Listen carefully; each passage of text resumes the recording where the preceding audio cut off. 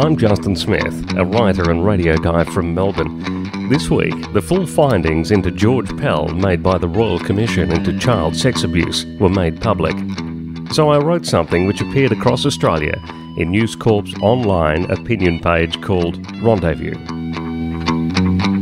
This is the headline they used. Vatican cannot ignore George Pell with Royal Commission redacted papers release. And they put this little intro. In recent years, the Catholic Church has offered George Pell nothing but support. But the fresh Royal Commission findings shine an ugly light on just how deep the problem goes, writes Justin Smith.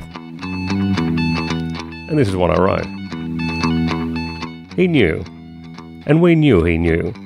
And I think he knew, we knew, he knew. And so now we all know. The Royal Commission into Institutional Child Sex Abuse delivered its findings around George Pell to the government in 2017. But they were redacted while the priest had his fair trials, just as they should have been. Now we can see them. They are sickening. But they're not shocking. Anyone who is shocked to discover that Pell was far more a part of the problem than he was the solution has never spent any time reading or thinking about the history of abuse in the Church. What has been unredacted shows that Pell failed to do all that he could have to save children from being destroyed by the sickening creatures in his church, including the ones he openly supported. For years, we couldn't understand how the abuse happened to so many for so long, but in the last couple of decades, we've gotten an understanding. There were not just abusers, there were people that didn't do enough to help, lots of them. The Royal Commission found that Pell was part of the mechanism that we as a society struggle to comprehend. These are secrets that will be hard to read, and the Cardinal will continue to have people to defend him. These people are far too committed to turn back. They have walked out on the plank so far that they'd rather die with the sharks than live on the ship. I'll gladly admit that I felt uncomfortable watching Pell shuffle away from jail. As much as I understand and respect the legal process, I still felt that natural justice was being lost and that there were things he still needs to answer to. So here it is. If you insist on respecting the decision of the High Court, then you must also accept the Royal Commission.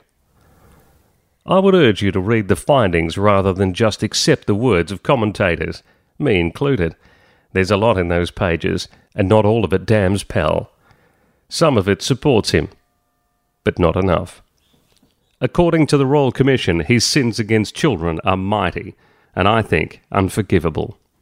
The Pope, who was so willing to defend Pell while disgracefully attacking the man who made the allegations, must remove all gracious titles from the Cardinal and condemn him with the same passion with which he previously embraced him.